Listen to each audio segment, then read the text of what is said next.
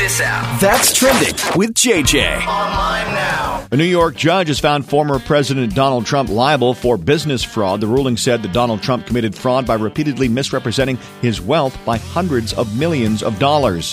The Republicans are set to take the stage, minus Donald Trump, for the second presidential debate on Fox tonight.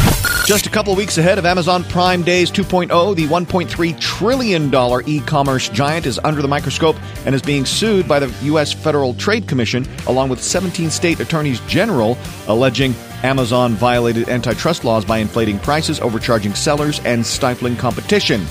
President Joe Biden joins striking United Auto Workers members in Detroit in a show of solidarity, marking the first time a sitting president has visited a picket line.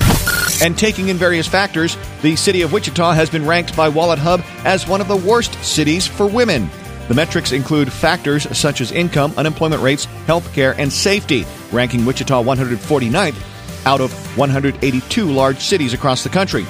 On the upside, we beat Tulsa, who came in 168th, and the metrics didn't include the dating scene because I think that would have sent us right to the bottom.